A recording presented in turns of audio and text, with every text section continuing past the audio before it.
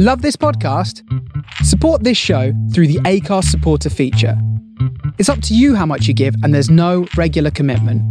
Just hit the link in the show description to support now. Hey, I'm Ryan Reynolds. At Mint Mobile, we like to do the opposite of what Big Wireless does. They charge you a lot, we charge you a little. So naturally, when they announced they'd be raising their prices due to inflation, we decided to deflate our prices due to not hating you. That's right. We're cutting the price of Mint Unlimited from $30 a month to just $15 a month. Give it a try at mintmobile.com/switch. $45 up front for 3 months plus taxes and fees. Promo rate for new customers for limited time. Unlimited more than 40 gigabytes per month. Slows full terms at mintmobile.com. Ever catch yourself eating the same flavorless dinner 3 days in a row? Dreaming of something better? Well, HelloFresh is your guilt-free dream come true, baby. It's me, Keke Palmer. Let's wake up those taste buds with hot, juicy pecan-crusted chicken or garlic butter shrimp scampi. Hello Fresh. Stop dreaming of all the delicious possibilities and dig in at HelloFresh.com. Let's get this dinner party started.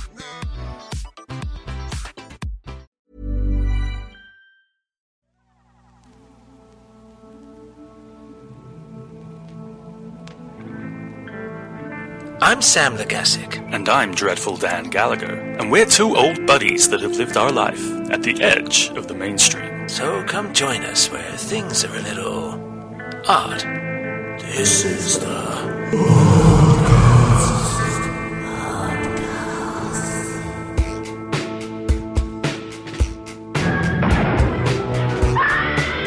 You've got to believe it.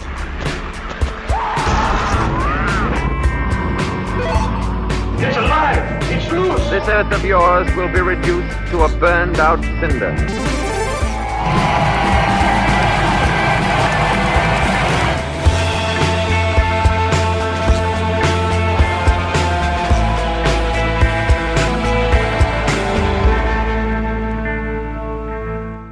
Hey everybody, welcome to Oddcast, Movies, Music and Gaming, and here with me is Dreadful Dan. Hi Dan.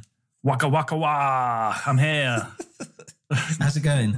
Great, yeah, doing a sort of weird war chants. I don't know why. Wasn't Waka Waka Pac-Man? No, I think it was Fozzie Bear. Oh, okay. Oh, yeah, that's right, yeah. But also it might be the New Zealand rugby team. Yes. We got the Olympics going on now, didn't we? Didn't England do okay? Didn't we get to like the semis or something? That was the football, the footballing European. The is European that part of the Football Olympics? Championships was we got to the final for that. And that's the Olympics, is it? That's a separate thing. This is happening in Tokyo. That was in London. This is why we don't cover sports on this show. It's part of it. I saw some diving. Diving. That was shit. Yeah. What's the point? I can jump in the water the best. Better I than... haven't watched any of it. I've not watched any Olympics. Awful. Yeah, I mean, by the time this comes out, we might find about 100 medals. Who knows? And then everyone's watching, cheering on something. But yeah, don't bother. If you like Olympics, go and watch Cool Runnings. It's like the Olympics, but better. Well, it's set in the Winter Olympics, which is my favourite Olympics. Have you seen? I know we're completely going off immediately on a tangent, but have you seen the game Handball? It is the only thing I only see it in the Olympics, and it's literally people running around throwing a ball, and it looks like it's the only sport that I've looked at and thought, I reckon I'll be good at that. Yeah. I wouldn't mind playing that. The other one's kabaddi. It's not in the Olympics, but that's the only other sport. It's a sport that it's really big in India. So when I was in India, I saw it on the TV. I haven't seen anyone actually playing it. It's in the streets. All right. What is but it? It's basically like British Bulldog. It's a schoolyard game that children play here in the UK, where basically you have to just like tussle people to the ground. Okay. And tag each other in. Yeah, so kabaddi, I think it's like there's two different teams and you go up and you've got a ball and they just have to get you and pin you down. And if they say, and they actually have to say kabaddi, kabaddi, kabaddi. Fuck off. And if you can slip away before they've had the chance to say that, you can carry on like it's not real. play. It's not mad, real. isn't This it? is some like sexual harassment thing that you got accused of or something with the children in the schoolyard. I tried to set up a Kabaddi like London team. Bet you did. I bet But- you did. No, Well, no one knows what it is. For a start. Well, this leads us nicely on. Are you primed, Dan? Are you primed for today's movie that we're going to be discussing, which is the 2004 film Primer? I mean, you've got the $400 billion.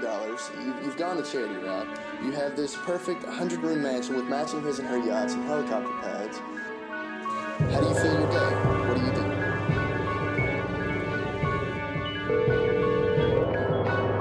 Here's what's going to happen. I'm going to read this, and you're going to listen, and you're going to stay on the line, and you're not going to interrupt. You're not going to speak for any reason. Some of this you know. I'm going to start at the top of the page. Inside the box, it's like a street. Both ends are cul-de-sac.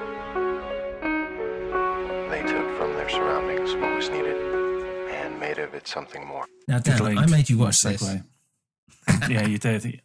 I made you watch it. I know. So, I straight off, I enjoy this film, and I actually Shane Carruth, I believe that's how you say his name. He's been in a lot of hot water recently, which I guess we'll kind of come to a little bit because I think we have to touch upon it. But I was a really big fan of his, and I remember seeing this film and thinking that's a complete head fuck. And this was before like YouTube and all this. And I remember specifically trying to figure it out and having to like watch it. So since then, loads of people have explained it, and I think they've done a much better job than I ever could have.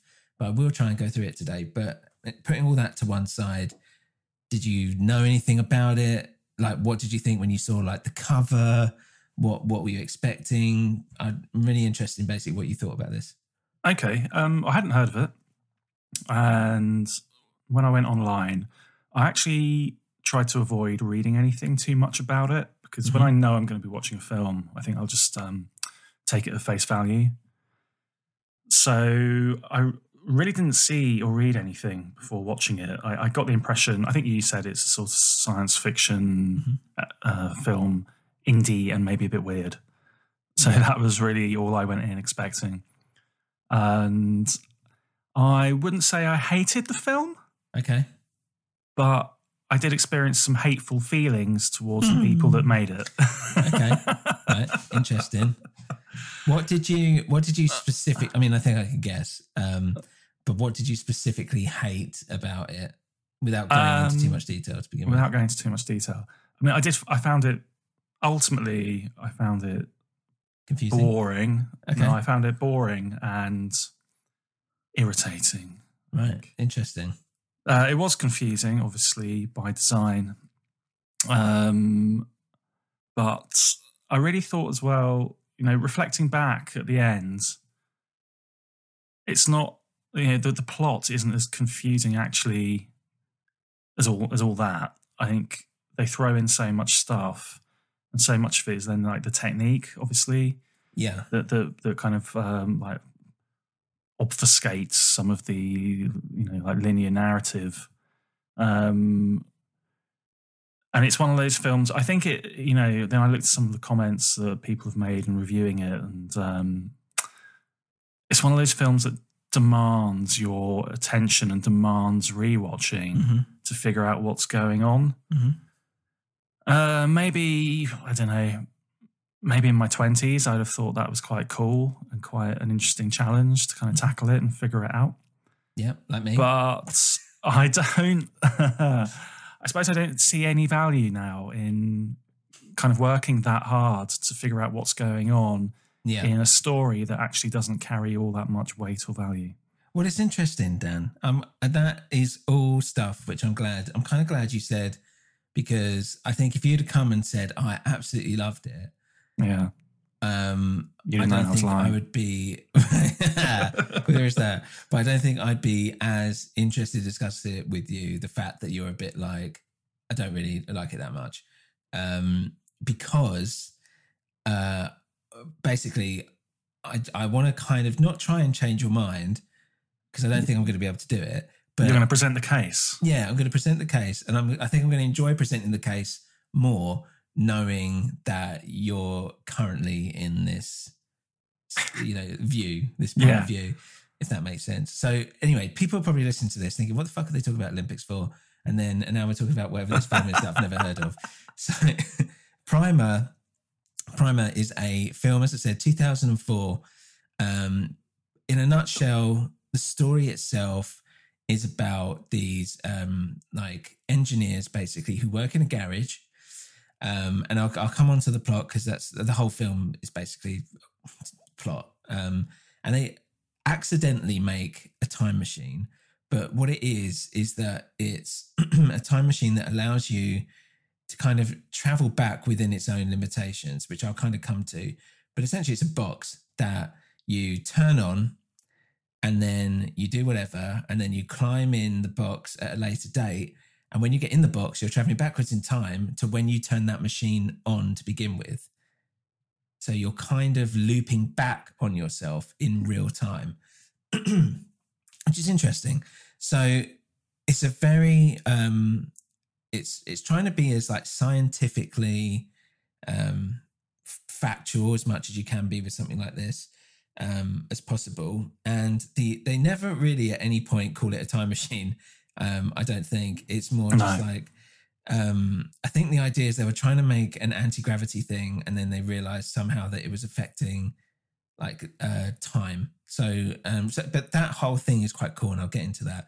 But in a nutshell, it's them then like kind of playing around with the possibility of what they could do, and essentially they fuck themselves over. The kind of basis, so whilst this is all going on, and Shane Carruth, who, he directed it, he stars in it, he edited it, he produced it, he scored it, he did everything on it. It's his baby as such. He made the whole thing for $7,000, if you can believe it. And a lot of the people in it, friends and family and all this stuff. And the reason why he went for $7,000 and he had that as a target in his mind is because he saw El Mariachi by Robert Rodriguez, and he made that for $7,000. And he was like, if he can make that for $7,000, I can make this for $7,000. Anyway.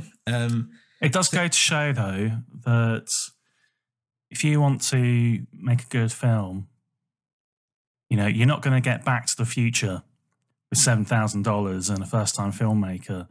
You take that fantastic concept of time travel, you give it to Steven Spielberg and a multi-million-dollar budget. You get Back to the Future. You get Back to the Future 2. And let's not talk about Back to the Future 3. But give that time travel concept to this guy and peanuts, and you get monkeys. Hold on here. Well, so touching, it made over 500,000 basically in the box office, which was fairly good. That's amazing. Which is an indie. That is amazing. And the reason why is literally. So all right, let's go into the background of it. I'm just gonna get into it. So it is a cult film. It's known as like the time travel movie for the thinking man. The reason why is because I don't think anyone is going to be able to watch this film once and know what the hell is going on. I think you'll have trouble watching it 5 times and still actually know what the hell is going on. But that's part of it. That's part of the whole thing. So what happened is that basically Shane Carruth was like, he started his career as an engineer. And that's why like in the film, they're engineers in the film, and, there's a whole thing where like they say, no, it's like a young man's game or whatever. I used to be an engineer or whatever. So there's like, it's very personal to Shane in that way. And he was in a car accident basically, and he was having to stay with his parents. He looked after him. He spent a lot of time watching TV, and he was basically inspired by, he'd been working on a script or whatever. And I think it took him a year to do, but during that time, he was inspired by All the President's Men. Dustin Hoffman film. And you can kind of see that, especially to begin with, like 2 men kind of on a mission. And a lot of people say when they, not a lot of people, but I've read that like people say there's no like, it's not like not only is it a film that's made up essentially of montages or snippets of different whatever's going on, there's no clear like act 1, 2, or 3, but I would actually argue and say there is actually a clear 1, 2, 3 act. I'd say like the first act is them creating the time machine and setting all that stuff up. The second is basically them kind of experimenting with it. And then the third act is when it goes off a cliff. And I'll literally be able to kind of select what actual scenes is where which happens. I'd agree with that. Yeah, so I do think it does kind of still follow that structure. But yeah, so that's why that first act is very All the President's Men, I feel, which is like they're trying to like gather bits and pieces and they're talking over each other and they're trying to figure stuff out and they've got like stuff on the wall. And it does like suck you in, not to get too much into like the actual plot to begin with, but it does kind of suck you in because they're using like jargon you're not quite sure about. You're not really sure what they're discussing. It's very carefully put together montage of scenes that kind of very quick and they're all different locations. So it's keeping you active and you're not sure what's going on. So it's like a mystery. You're intrigued by like what's happening. Yeah. And I really liked that beginning. I saw that film recently, actually, so it's funny you've brought it up. And I also didn't very much enjoy it. But I thought part of the reason there, well, it's that lack of information. So they do just give you that dialogue and they don't fill in any of the gaps. Yeah. But I thought that was okay. I thought that was good for the contemporary audience because you would assume that they're all familiar with the detail of the Watergate scandal. Mm-hmm. So actually, I think it's quite admirable. They're not like pandering and patronising. But it did mean that, like me, in 2021, I was just a bit like, sorry, what? What's happening? But obviously, that's not the case here because there's no context for anything that's happening. No, this is all brand new.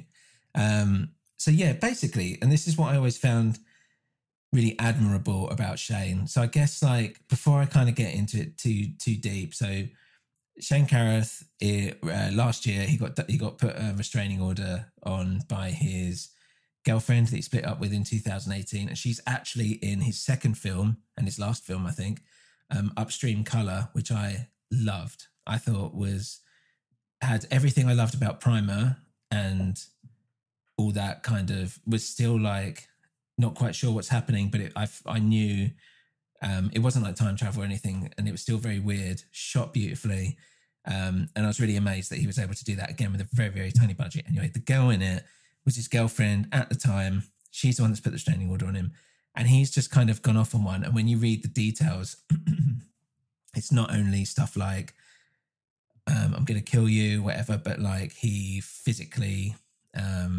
he was like choking her and like doing all sorts. He wouldn't stop even with the restraining order. Apparently during the actual court case, he just kept interrupting the judge and whatever. And I think he's just gone a bit mad, to be honest, by the sounds of it. And I think there's an element of pretentiousness and dickishness about him anyway, which I chalked up to being like, he's an artist or whatever. Like he's someone he was an engineer and then he thought, I'm going to do this. And he went out and did it. And that's really admirable. But that part of me thinks that maybe he's actually just fucking insane. Maybe he's just off his nuts. So all that stuff has happened in the last year, I want to say, like year and a bit. So it's fairly recent.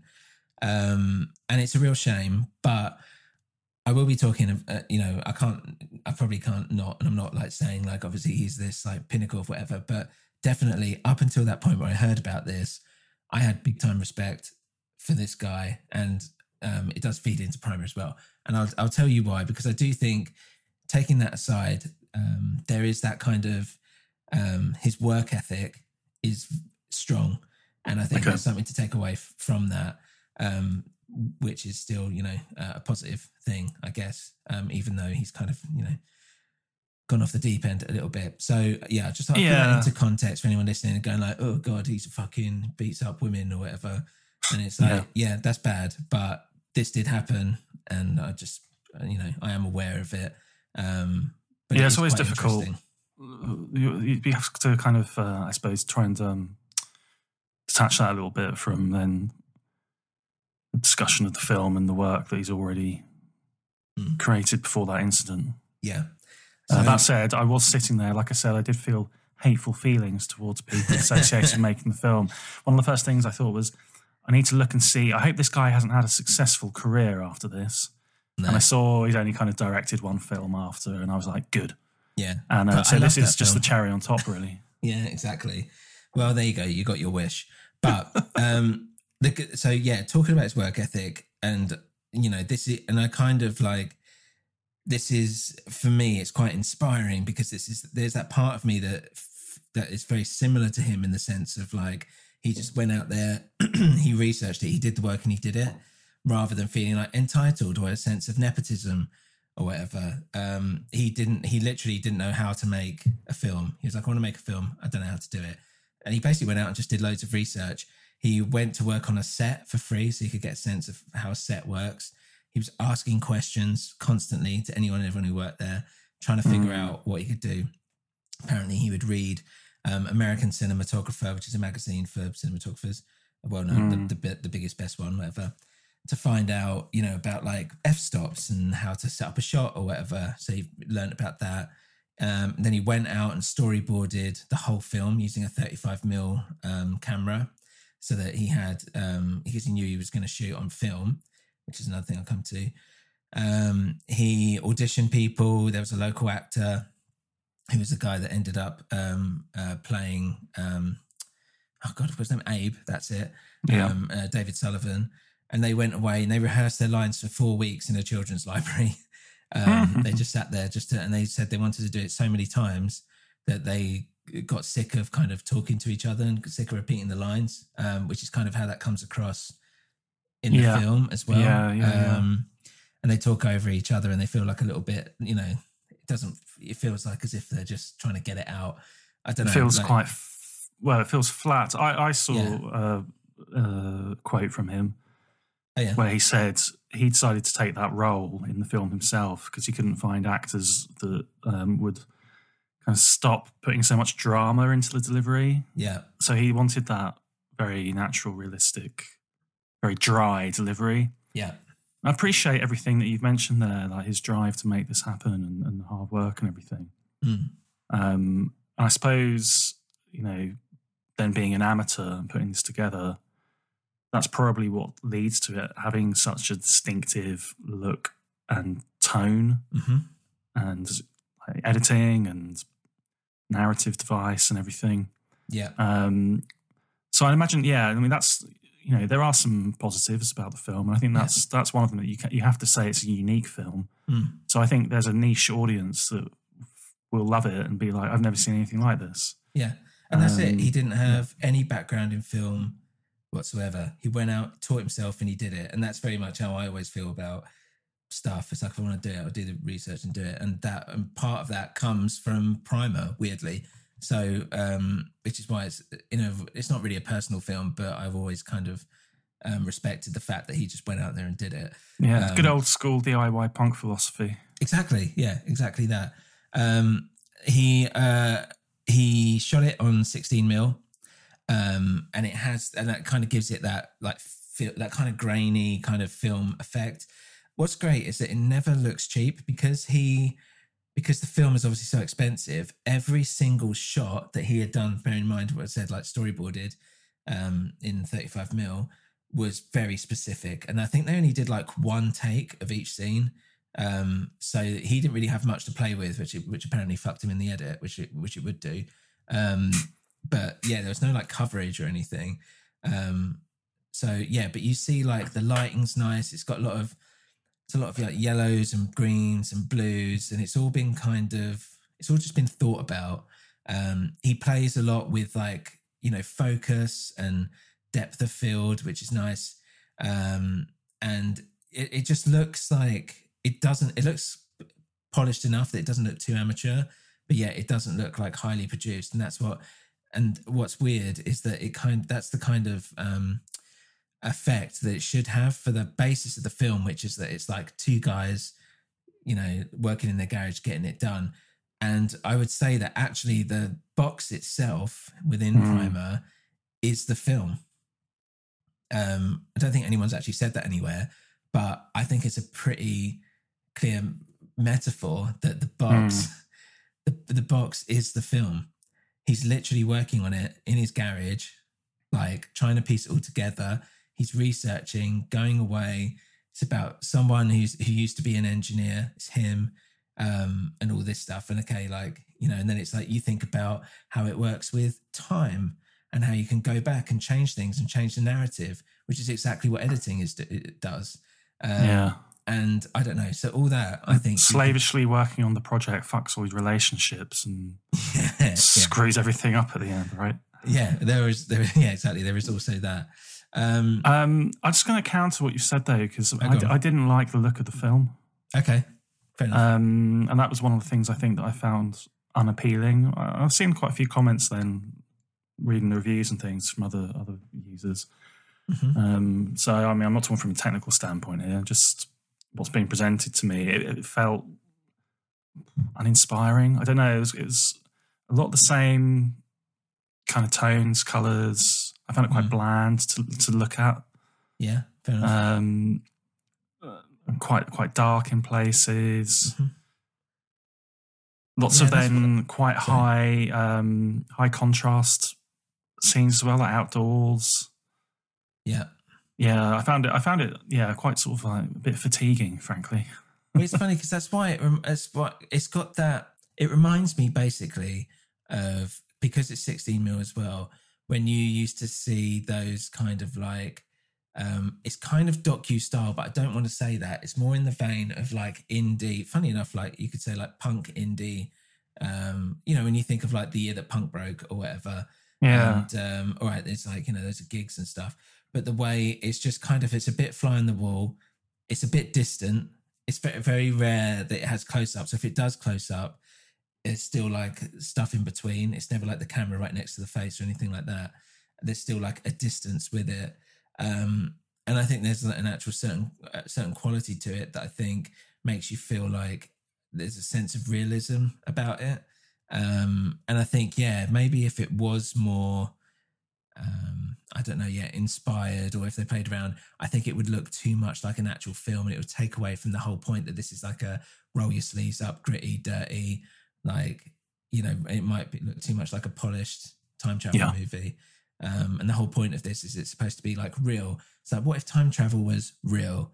Like, what would actually, like, you would be fucking terrified if you found out how, you know, people would be like, oh yeah, I'd go back here or do whatever and play with this. And they're actually like scared of what the power that has now been bestoweth on them. And part of what the film, theme of the film is as well, is that it's to do with what was going on at the time, I suppose, in a way, but it's to do with the two, it's their relationship as friends, but it's also to do with the fact that they're very selfish, egotistical people. Yeah. Yeah, you can tell that from the start, can't you? Right from the start, yeah. And that's part of it, that the only thing they can think of what to do with this thing is to play the stock market, basically, which, you know, we'll come to. But yeah, it's quite funny you didn't like the look. I mean, I thought it was perfect for what it was, but I guess, I can see why someone, wouldn't like it. Yeah, it's just, you know, when you're sitting down watching something for an hour and a half, I was just like, this is difficult to watch. Yeah, fair enough. And then, like, something he just picks up on there, like the, you know, nature of the characters as well. It's quite a lot of time to spend with, you know, pretty unlikable characters. Which again, this is the problem. I think I just like inherently didn't kind of like what his vision was for the whole film, because obviously these things, like, they make sense. Like, it makes sense, like you said, that it looks like that. It makes sense that these characters are like that and act like that, because then it's analysing how it starts to break down. But then just from a stepping back and going, as a piece of entertainment, I was just like, I'm not really invested with these people. Don't really want to see them succeed. Right, kind of struggling to stick with their story, basically, or bother then to try and interpret what's going on. Yeah, okay. Yeah, I mean, I quite liked the fact that I didn't like them, because I thought it's kind of like watching the bad guys who don't know they're bad guys a little bit. Yeah. And I found that quite interesting. I guess, like, one main criticism I have, which is not going to be a surprise to anyone, is the editing. I know it took him like 2 fucking years, and he tried to quit the project like 4 or 5 times or something. He said he was just done with it because he just didn't know. The process was painstaking. He shot it on film, and then he had to get it converted to digital, and then he had to do it in Premiere, and it's things he'd never used before, and he didn't know how to sync the sound and all this stuff, and he just found it horrific. What a shame. Even I know how to do that. You could have sent it to me. This was 2004 as well. Fair enough. You know, it would have been slightly more difficult maybe than... Still using a calculator in 2004. Yeah, exactly. Scientific calculator. Yeah. Remember those? So yeah, he wasn't an editor. So he edited it. He'd never done it before. Tried to teach himself and learn it and whatever, fine. And then, yeah, so there's an element where, especially in that third act, I was thinking they needed to have shown a bit more. For me, like, and we'll come to this, is that the party is quite a key event. And I feel like they should have made more of a deal of that than they did, because it's actually, I would say, weirdly, the kind of crucial hook for the whole movie.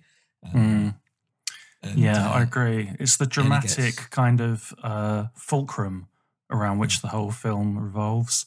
But you don't really realise that until it's kind of ended. Oh, that was actually really important. Yeah, and he only gets like 20 seconds of screen time out of the whole movie, really. So the same way, I quite liked the audacity of it, but I was thinking it was like, it really needed, which would have made people like maybe yourself, but especially for the general public, walk out and be able to maybe piece it together a little bit more, was just in the editing, just kind of let things breathe a little bit more, or just pay a bit more attention to certain parts of it, because it does require you to actually pay attention and think.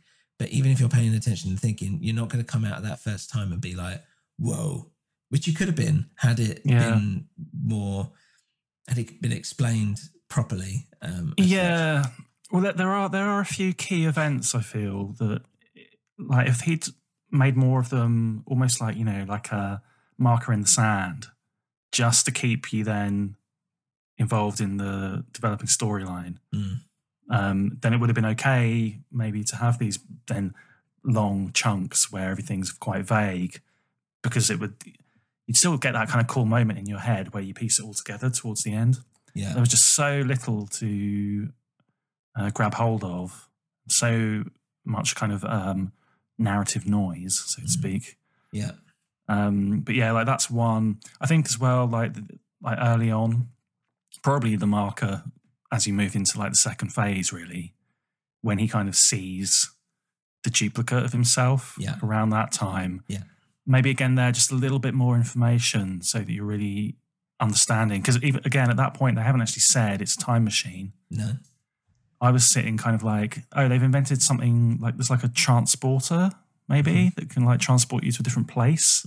But I hadn't picked up on the time travel thing. And then it took me a little while to kind of get up to speed and figure that out. And I was like, is that meant to be him or is it not? Because you only see him from the back. And yeah, there were just little bits like that where I was like, oh, there were a bit more, if he'd gone for a bit more conventional storytelling method. Obviously, that was a decision he made, I guess, not to. Yeah. So, you know, respect to that, but it did make it a bit difficult. I think as well, like, I'm not too fussed about that stuff, but it's more like he should have laid more groundwork for the final act of the film, because there are some bits of it and some parts of it, like when you think back to it and you're thinking about it, you're like, oh God, that's actually slightly horrific and horrible. But it just didn't click with me until... Like, such as? Well, there's a version of him in the attic that's just been left to die, basically. And we'll come to that. We'll come to that. So I guess so maybe now's the time where I think let's discuss the plot as you see it if you're watching it first time.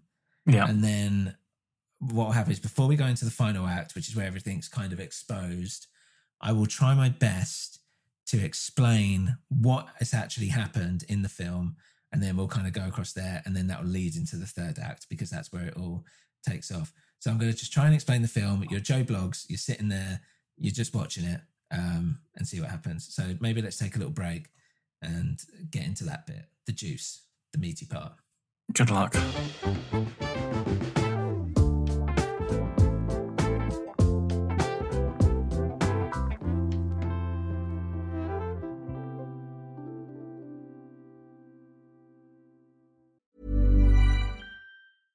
Imagine the softest sheets you've ever felt. Now imagine them getting even softer over time. That's what you'll feel with Boll & Branch's organic cotton sheets. In a recent customer survey, 96% replied that Boll & Branch sheets get softer with every wash. Start getting your best night's sleep in these sheets that get softer and softer for years to come. Try their sheets with a 30-night guarantee. Plus, get 15% off your first order at bollandbranch.com. Code BUTTERY. Exclusions apply. See site for details. You should celebrate yourself every day. But some days you should celebrate with jewelry. Whether you want to commemorate an unforgettable moment or just bring some added sparkle to your collection, Blue Nile can offer you expert guidance and a wide assortment of jewelry of the highest quality at the best price. Go to BlueNile.com today and experience the ease and convenience of shopping Blue Nile, the original online jeweler since 1999. That's BlueNile.com. BlueNile.com. Hiring for your small business? If you're not looking for professionals on LinkedIn, you're looking in the wrong place. That's like looking for your car keys in a fish tank. LinkedIn helps you hire professionals you can't find anywhere else, even those who aren't actively searching for a new job but might be open to the perfect role. In a given month, over 70% of LinkedIn users don't even visit other leading job sites. So start looking in the right place. With LinkedIn, you can hire professionals like a professional. Post your free job on linkedin.com/achieve today. So we're back. So as I said, talk a little bit about the actual plot. You're sitting watching the film, what you're seeing. So the whole thing, well, firstly, it opens out to a garage. And you've got these four guys in suits, which I thought was quite nice, as in like they're working, they want to be like a tech startup, working at like be the next Apple, whatever. Yeah. And they're still wearing suits. Like they're still treating it as a job, which they do throughout the whole film as well, I should mention. At the same time, you've got this VO, which sounds quite threatening. And it's like, okay, you know, listen, don't interrupt me, don't do whatever. And you're like, okay. And then he's kind of explaining stuff. But it's distorted, isn't it? Yeah, it's like as if it's through a phone or something, or it's a message of some kind. But it's not really saying anything. It's just a bit like setting it up, like, oh, we didn't know what we were doing or whatever, where to begin with. And basically, you see these four guys are working in this garage, and they're trying to get investment for like some of their ideas, and they're just trying to decide what they're supposed to be working on. They're not quite sure. They're trying to see what they can do and what they can sell and how they can make big money. So the first 20 minutes is kind of them talking about what ideas they want to try out. And they talk about, it's something to do with like making something cold, but it's not cold itself. But they're kind of talking around things. You're not quite sure what's going on. And then they basically, they put together this plan. They're like, okay, we need all these like bits to put it together. So they get like platinum from a catalytic converter that they get out of the car, and they get like that was quite amusing actually. This early bit, it made me laugh. Yeah, and they're like, we need this type of metal, and then it cuts to a scene where he's literally just like, because they've got no money, like pulling his catalytic converter off his car, and then he's like, we need some copper piping, copper tubing or something. Yeah, and then you see them like tinkering around the back of the fridge. Yeah, and he's going, I think we can spend a bit of money on this. I don't think we need to like destroy my fridge. Yeah, and all that so all stuff of that is was great. quite fun. It's like it's almost like, hey, here are the guys all pulling together, getting their wacky invention off the ground. Yeah, exactly. And they're trying. It's exactly that. You're not sure what they're doing, but again, you're like, oh, this is interesting. Like, oh, they're getting all the parts. This big puzzle. It's almost like solving a crime or something like that. Like they're trying to put all the pieces together. And I enjoyed that. And I enjoyed the fact that they were like talking science and being like, yeah, blah, blah, blah, blah. And I'm like, I don't understand it, but they seem to understand it, and they seem to be really engaged with it. So cool. So you're intrigued. It kind of brings you in. And then as that kind of goes through you, that's when you start getting the first instance of how selfish they are, because they're like, right, we're not going to tell the other two. You and me invented this. Fuck them, basically. Yeah. So immediately you're like, okay, like, that's a bit of a dick move, but all right, whatever. But you kind of get over it because you think, well, the other two wanted to work on something else, and they're like, we want to work on this. So you're like, okay. But it's a kind of first hint that these guys are a bit dickish. And during the whole thing, it's their friendship kind of coming under question more and more. So they basically kind of figure out, they're able to figure out this kind of anti-gravity thing, it looks like, to start with.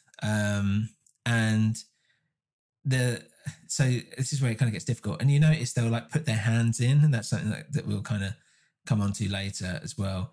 And basically they put it in a box or whatever, and then they put something in the box. And a Weeble.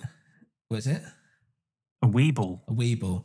And so this is part of what Shane, the guy who directed it, was also saying, is that it's like some of the greatest inventions were born out of being the side effect of something else, basically. Yeah. And he wanted it to feel like that with this. Like they weren't striving to make a time machine. They're trying to do something else, and somehow they've unlocked time. So, this Weeble thing. A 1970s children's toy. Is it? I never heard about it. It must be an American thing, is it? I used to have some that I inherited when I was a child. I saw him saying that he really wanted it to be a Weeble, and he had to like scour eBay. Really? Because again, I guess 2004. Like now you go on, there's probably like 1,000 Weebles, but you had to search high and low to get a Weeble. It's quite funny. Brilliant. So they're kind of doing tests, and they see that, I think if they see that like the mass has changed, and they don't really understand what's been happening, or even like what it is or what it does properly, they start like, I believe at some point they put their watch in and their watch is going backwards. So they know that like weird stuff is happening. And Abe is kind of the protagonist at this point. So Abe's kind of like leading, I guess, more on what this machine is doing and what it is. They're both being part of it, but Abe's kind of leading more. And then anyway, like Abe goes off and takes this Weeble because it's got all this stuff on. He's like, what the hell is all this stuff? They find out that basically it's this weird protein that is on everything. And what it's done is it's accumulated over time, like X many days or years or whatever it is in that, whatever, those few minutes that it was in that machine for. And so they've got this whole thing. And I thought this was quite cool. This whole, like, he's trying to talk to other people and he's like, tell him what you told me. Like, but as if I'm not here. Like, he's like, but I told you. He's like, well, tell him because he doesn't know. And all this stuff. And I quite liked all that. I thought that was quite fun. But also, again, they're trying to like slowly give you little pieces of the puzzle that you're trying to work out. And it's going, all right, you've got to talk to this person and that person. And I quite liked that because the whole thing feels like it's this weird like journey. And it's not just like one guy with like exposition, like here's stuff. It's like, they're like, I don't know, like it's just this thing, like whatever. It's probably a joke, like go talk to whatever. And it's like, you know, I quite like that idea of it. Again, it's like very scrappy. Like everything they do is like super scrappy. Yeah. And again, it made me think of like when he was trying to search out how to do film and he's like trying to ask all these people and ask all these questions and whatever. It feels like it's got that mentality behind it. Yeah. Some of them don't take them seriously and just kind of like they give them a bit of info begrudgingly. Yeah, exactly. And then it's like, why do you even want to know this? Like, whatever. Like at one point, like the guy's just like eating against a rail. He's like, whatever. So it was quite cool. So they basically, and this is where it starts getting into like the science, the proper science. So they basically theorize that this object has been essentially in a loop from when they turned it on to when they turned it off. And during that time, it's been bouncing around in time, back and forth, back and forth, back and forth. Like, however, they work it out like X many times. And they basically realize that what they are putting in is somehow it's able to actually travel backwards in time. But it's getting kind of stuck there until someone opens it and this is where it starts to get a bit confusing, between a point A and a point B. So you put something in a point B at the end and it will come out at point A. But the thing is, obviously, it's just going to sit there forever until someone instigates the fact of opening it to get in or get out. So they were like, well, what if it was like a smart object, like a person or whatever like that, that could do that? So then it would work, right? So they're like, maybe, I don't know. So that's the setup. Go on. Exactly. What I think you're about to say, which is that's the setup now for we move into a different type of film. And it feels really like, at that point, an alarm bell rings. And it starts to feel like that is the setup for every kind of classic sci-fi film, isn't it? It's like The Fly or something. Yeah. So we found this thing. We've established that these guys are maybe a little bit ethically unsound. And now they want to experiment with a real live person. Yeah. Something's going to go wrong. Yeah, exactly. You're bringing humans into the mix. Yeah, so they've not said that they're going to do that either at this point. They're just like, that would make sense. Like, that's something that we should try. So but we know. We know. So then they go and Abe. So Abe is David Williams, I think his name is. Oh God, I should get that right, shouldn't I? Just in case it's not. Yeah, David Sullivan. Sorry, not David Williams. David Sullivan, who I'm just going to keep calling Abe. Aaron, who is Shane Carruth, the director. They're the main two people, but just so we know who we are going forward. So Abe meets Aaron, and Aaron's just sitting on a bench, but he's got this earpiece in, which doesn't really seem like anything at that time, but it's actually quite important for later on. And he basically tells him, like, okay, I'm going to show you something amazing. And Aaron's a bit like, what are you talking about? Like, what are you on about? So they go to his office and whatever, and he's like, someone comes in, it's like, oh, have you met Thingy outside or whatever? So they're talking about, I think they talk about the party then or whatever, but basically during that course of time, there's this party that's going to happen later that night. Fine. So anyway, that kind of happens. They go into this storage facility, and I think this is quite a cool shot because they're kind of sitting there talking about it, being like, oh, well, if we were to do like a bigger version of this, what would we need? Well, it would need to be like, the temperature would need to be controlled. Okay, so it need to be in a safe space. We're not going to get to it. Okay, cool. And as it's doing it, it's slowly panning to the left where you see like that they're outside a storage facility, the commercial ones. And they're like, oh, he's basically, look over there. And then you see Abe like basically walking along with some oxygen tanks. It's like, okay, it's weird. And I thought that was a bit like Tenet. I don't know if you've seen Tenet, but they talk in Tenet you have to wear an oxygen mask because you're traveling backwards through time. And so, and I thought maybe Tenet got that from Primer because obviously that's traveling backwards through time. And in Tenet, you're traveling backwards through time, and it's like your lungs work differently. So you have to have oxygen because your lungs are doing something different. Whatever it was, it's quite fun. A little tip of the hat there, and then. But this was like a little confusing bit, I thought, for me, because this is so pivotal and important. I think that you understand this exactly. So then there's a lot that happens off camera. Sorry, go on. Yeah, so that's it. Like I liked that pan, and you're like, oh, that's exactly where they need to build this thing. Mm. But of course, Abe has already done it at some point. So when you see him, you don't realise he's got an oxygen tank. Well, you can see he's carrying stuff. Yeah. If you watch it a second time, you'll go, oh yeah, you can zone in and see the detail and probably figure it out. But yeah, it's just a bit like, is that, I presume that's meant to be him, but is it him? Yeah, you're not quite sure. Maybe 10 minutes later, or not even 5 minutes later, you're like, okay, I'm pretty sure that was him and that feels important. But it just felt like that would have been good to really kind of get at that point. Yeah, also it adds to the duplicitous nature of the two because he's essentially gone off and fucked off to do it by himself without telling Aaron, which is a big deal when you think about it. And now he's come back to be like, it's worked. And I'm going to show you. And so again, I remember like thinking that's cool for the story in a sense of he's like, it's already been done. So you as the audience are kind of with Aaron, which is important. Being like, oh, fuck, like, this is happening and it works and you've done it with a real person. But at the same time, you're thinking like, shouldn't you have told me? Like, why am I just finding out now? It's exactly like what you've just said, which is that you kind of felt like you needed some kind of explanation and all this stuff, which I imagine is what Aaron's kind of going through as well a little bit because this has happened off camera. And he kind of references that as well, doesn't he, Abe? Like, he does say something like, I'm sorry, but... Yeah, exactly. Yeah, he's very, very aware. They both are. So now, but I guess like what works for the film is you've kind of now hopped over all that like stuff. He's just getting straight to like, this is the rules of time travel. So he's basically saying, right, so I've got it on a timer, a 15-minute timer. The reason why is because you put the timer on and that will switch the box on. And it means that when it gives you that 15-minute window to fuck off, basically, so that when your guy gets out, you're not actually meeting each other or running into each other.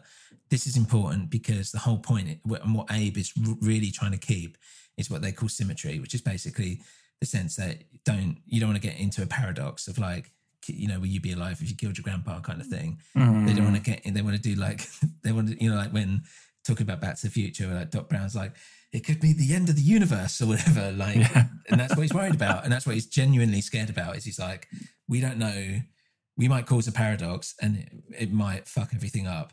Yeah. And you'll notice that kind of is important later because he has a fail-safe box which takes him back to before he's done any of this, if he needs to, so that he can stop himself from doing it. But we'll kind of come on to that. So the idea is that they then you turn the box on and then you go into hiding for the whole day. You pull out all communications, you do nothing, literally nothing. And then you go back with your oxygen, you get into the box, and then you'll travel back into when you get out. And then that means that because the other you that you just were is in a hotel, shacked up, doing nothing, you can go about your day properly, knowing all the information you need to know from whatever happened that day, and you can go on and live your life normally. So even though it feels like there's like, but where's that person? Where does that person go to? There is no that person. There's only one person. Even though there's two, there's still only one. The problem is that gets worse as you go on. So this kind of makes sense at the moment. And I remember thinking the first time I watched it, that's cool. That's a simple premise, right? That's a kind of weird, simple thing, which is like, you can only travel back to the distance where you turned on the box. You can't go back any further because the box isn't on. And they do talk about stuff like, well, what if you opened the box while someone was in there before they got out? And it's like, don't know. Like, let's not even try it. Yeah. And there's a cool bit where they travel back as well. And he's like, oh yeah, you'll feel something. You have to kind of time it right to come out. Otherwise it'll fuck your brain up or whatever. And it's funny. And then there's one bit where Abe like gets out and he's like, oh, and then he looks and then he like, Aaron comes out and he goes to Aaron, yeah, you came out too early. I was like, you came out too early. And then obviously he's coming out too early because he's going backwards, isn't he? He's going backwards in time. So he came out early when, as we're watching it, time moving forwards, he's come out late. And stuff like that. And there's like a little sentence he says as well. He's like, oh, I'm really hungry. I haven't eaten anything since later this afternoon. And I thought, oh, it's like, I know it's a bit cheese, but at the same time I was like, oh, it's quite clever. I quite like it though. That's the soundbite for the film, for the trailer. Yeah, exactly. Yeah, it is. So they start basically thinking, well, what can we do? What can we do with this? They're like, oh, do we need to, they don't want to kind of cause too much of a commotion within the timeline. So they don't just want to like win the lottery or something. So instead they put money, they do like a more of a gradual thing and they test it out by putting money on the stocks and shares and see what grows the quickest. They come back, they test it out and and that's what they do basically. Again, it's quite a selfish act. They don't think, oh, we might help someone. You know, I guess they're trying to do it very subtly, but they don't think of any like the good of humankind or whatever. They're just thinking, how can we make some money about it, some money off it? Yeah, and there's no discussion about that. They, you know, maybe there has been further discussion or thought about how they're going to use it, but we're not presented with that. It's just straight into that discussion about the stock market, isn't it? So yeah, exactly. Bam. And whilst this is happening, there's also some talk of the party and someone's ex coming in with a shotgun and Aaron being like a hero. And that's not really delved. It's just kind of, you're a bit like, what? Like, that's weird. And they also mention the fact that this guy they're trying to get, this happened earlier, but I forgot to bring it up, but like they're trying to find investors and basically Abe's girlfriend's dad is rich, I guess, and they're trying to get him to invest. He becomes quite important later on, out of nowhere. But yeah, so that's kind of the little things that are happening in the background, and you're like, okay, whatever.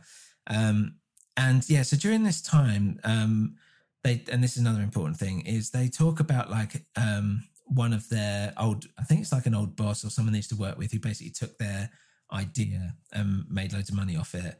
Platt, I think it's called, something like that. Yeah. And Aaron's like, oh man, I'd love to just punch that guy in the face, and then I could just go back in time and tell myself not to do it.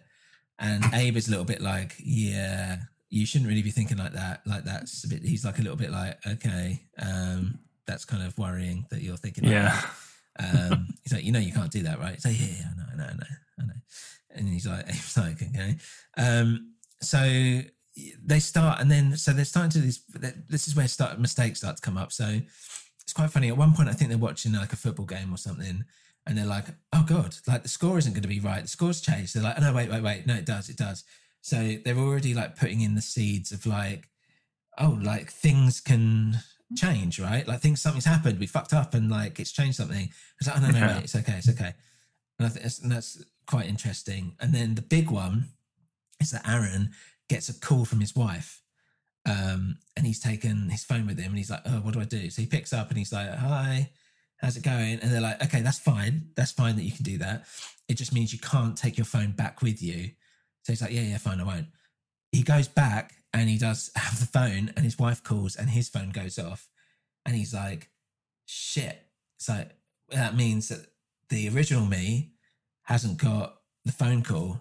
So they start freaking out, or at least Abe does. And he's like, there's no symmetry. Like, you fucked it. Like, what do you do? So he's like, I don't know. Like, what happens? And they're like, maybe can it ring on two phones? He's like, no, it doesn't work like that. It like goes to the first phone with the first number. So he's like, okay, like, how do you feel? And he's like, I feel fine. I feel all right. So they're like, okay.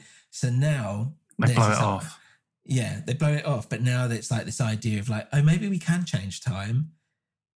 We shouldn't, but that kind of happened, and that was okay. And there's part of me when you go back and watch the film where I thought, is Aaron doing this on purpose to test out whether you can or can't? Like, because it doesn't feel too much like an accident. Like, he's taking it very like chill. He takes it very casually. Yeah, I thought it's a bit of a big deal if he hasn't. But then I think because he kind of plays with time later, is he just a bit like, I fucked symmetry anyway? Like, so. Yeah. And do we even know for sure which version of him we're with at that point? Exactly. Yeah. Which is also part of it. So yeah, Abe's really scared. And then so then this is where it kind of starts getting a bit weird. And this is kind of like coming to the end of the second act now, right? Which is basically Abe is woken up by some kids bashing on car alarms at like whatever it is, like 3 a.m. in the morning or something. So he's like, okay, you find out that he, again, has been a bit duplicitous because he's actually been putting the box on at 5 p.m. every night, just in case. So he's like, okay, look, here's what we'll do. We'll find Platt, or whatever his name is. We're going to beat the shit out of him. Then we'll go back to 5 p.m. the day before, and we'll tell those kids not to bash that street alarm. And that means that I won't be woken up, and we would never have done any of this. Right, so we can kind of test it out and see if that symmetry is fine, or if we can play with time, and also we get to smack our boss on the nose or whatever. So Aaron's a little bit like, what? Okay, like whatever. But as they kind of, and this is what happens. So as they go to do it, they notice their boyfriend's dad. I think his name's Granger or something. But they're like, yeah, but he's got like a beard now. Like I saw him earlier today, and he was like clean shaven. And he looks all like, disheveled. And they're like, what are you talking about? And then now it starts playing, the editing starts playing as well. Because now some of the shots like jump forward a little bit. And I think it's trying to confuse you as an audience member to try and make you feel like time is starting to freak out and shift around a little bit. Because it becomes even more bewildering, frankly. Yeah. So as a viewer, you're like, what am I looking at? And then you're seeing shots that are happening in like 2 minutes time. And I think, that's it. Time's starting to freak out. So basically, they go out, and then Granger and Aaron like run off, and you're with Abe, and then he sees them on the floor, whatever. Well, he calls, doesn't he? Oh, that's he calls his girlfriend to get the dad's number. That's right, yeah. And he rings him, and he does answer the phone, because this is in the early hours of the morning. So he answers the phone. So it confirms and corroborates that there are two versions in this time strand. Yeah, that's absolutely right. So they're like, okay, well, something's obviously happened, like, for him to actually be here. And anyway, so after that altercation, everybody's freaking out. So this is the beginning of the third act. I guess, like, I'll go over the whole thing. I'll try to. But in a sense, when you're watching it first time, you see about the failsafe and the fact that Abe is going to go back and he's going to kind of put a stop to it all, but it doesn't really work. And then you start seeing scenes that you've seen before, but they're different. And we should say that, like, Aaron has started to get, like, he's like bleeding from his ear and shit. So obviously this is having a bit of an effect. Abe at this point, like, faints or whatever. And then Aaron basically confesses, and we'll get to this, confesses that actually he's been fucking around with time this whole time throughout the entirety of the film. He's been pissing about with time. He basically found the failsafe that Abe had put. He took 2 boxes with him into the failsafe, went all the way back to the beginning. So he used Abe's failsafe, then replaced it with 2 failsafes. So Abe thinks he's still got his failsafe, which actually is a different failsafe. And then Aaron has actually been a completely different Aaron from when he's sitting on the bench with his earpiece in. That's actually Aaron from now who's gone back. Yeah. So we'll kind of get to that in a sec. But you see, he's kind of saying about all this.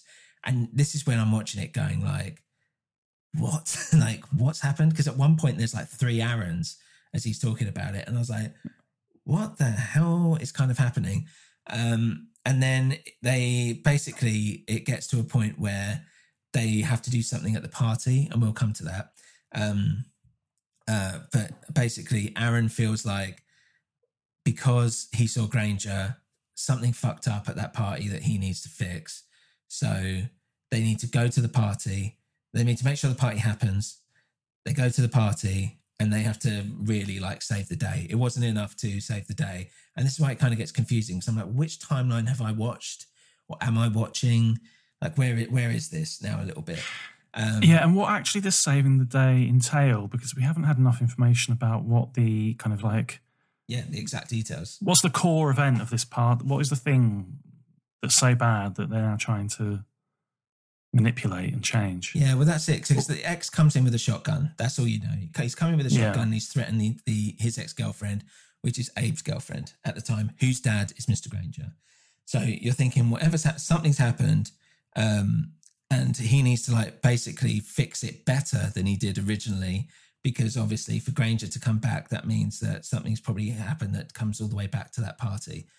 So they both sort out that party, and then they're basically like, right, we have to call it a day. Like, this is it. Aaron's like, right, I'm going to fly off. See ya. Abe's like, I'm going to hang around and make sure that my real Abe, who he's knocked out, who's the Abe that doesn't even know he can time travel yet, doesn't figure out time travel. And I'm just going to have to sit and watch, make sure it doesn't happen. And that's that. And they basically have this little argument where Aaron's a bit like, it's going to happen, like, whatever. And then it gets like a bit personal. He's like, oh, you've always wanted, like, my life or whatever, like, you know, and all this. And Abe is a bit like, you know, you're a dick. And then walk off. And then the kind of final shot is Aaron in a big warehouse full of people in a different country, essentially hinting that he's building a massive, like, warehouse-sized box. Yeah. And that's how the film ends. Yeah. That scene in the airport, I thought that was quite strange, because that seemed like quite conventional, almost a bit cheesy. Like the thing of the lovers coming together at the airport, and it's I'm not going to come with you, and that's like the big crux of the film. Like, surely they'd have had that conversation before they got to the departure lounge, the airport. It's a bit of a cliche, a little bit. Yeah, it's just really weird. So for him to do that, I thought as a director, after everything he's kind of laid out, to kind of fall back on something like that, I thought was very odd. Yeah, it was weird. I liked that final little scene though. Which one? That final scene where he's like clearly making like I'm going to make a bigger box. Yeah, and that's it. Like, he's still selfish, basically. He just doesn't give a shit. He's quite willing to just fuck with time, and doesn't care about the consequences. So now, for those who may have watched it, I'm going to try my best. We've kind of explained it a little bit there, and I think we did quite well, but try and explain what actually happens and who is who. I'm going to try my best to do this. So basically, we start on Monday. This all takes place over the course of, I want to say, like 5 days or something like that. So we got it on Monday, and you've got Abe, right?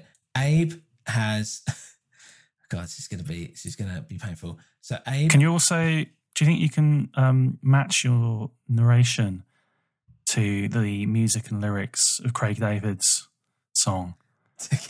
So, remember back in time on Monday, we were freaking out by Tuesday, and we never experienced Wednesday, Thursday, or Friday.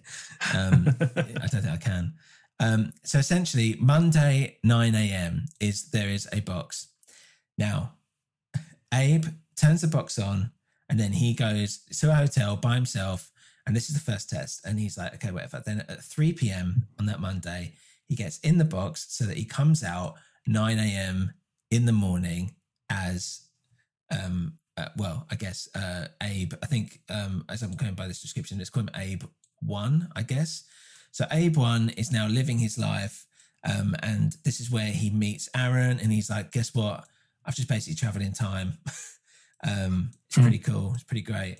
And we see all that stuff, right? So also at the same time, he has built a failsafe, which he's turned on before he's turned on this 9 a.m. one, which is actually at 5 a.m. So he's done a failsafe box that's 4 hours before the box that he goes in, if that makes sense. So he's just got this box. As far as he's concerned, he's got this box. It's just sitting there. It's just in case. I'm just going to have it there so I can go back and stop myself should I need to. Right. So that's that. Which version of Aaron is that he's speaking to, though? It's a good question, Dan. And the honest answer is, I think he's speaking to the second edition of Aaron. So in theory, the only time that we see the original Aaron is very quickly when he's having breakfast that morning with his kid. It's about 3 seconds. Wow. I don't think we see that much of him apart from when he's getting carried to an attic, but we'll kind of come to that. So, so basically, Abe, yes, as you said, Abe talks to Aaron and he's like, yeah, okay, this cool thing.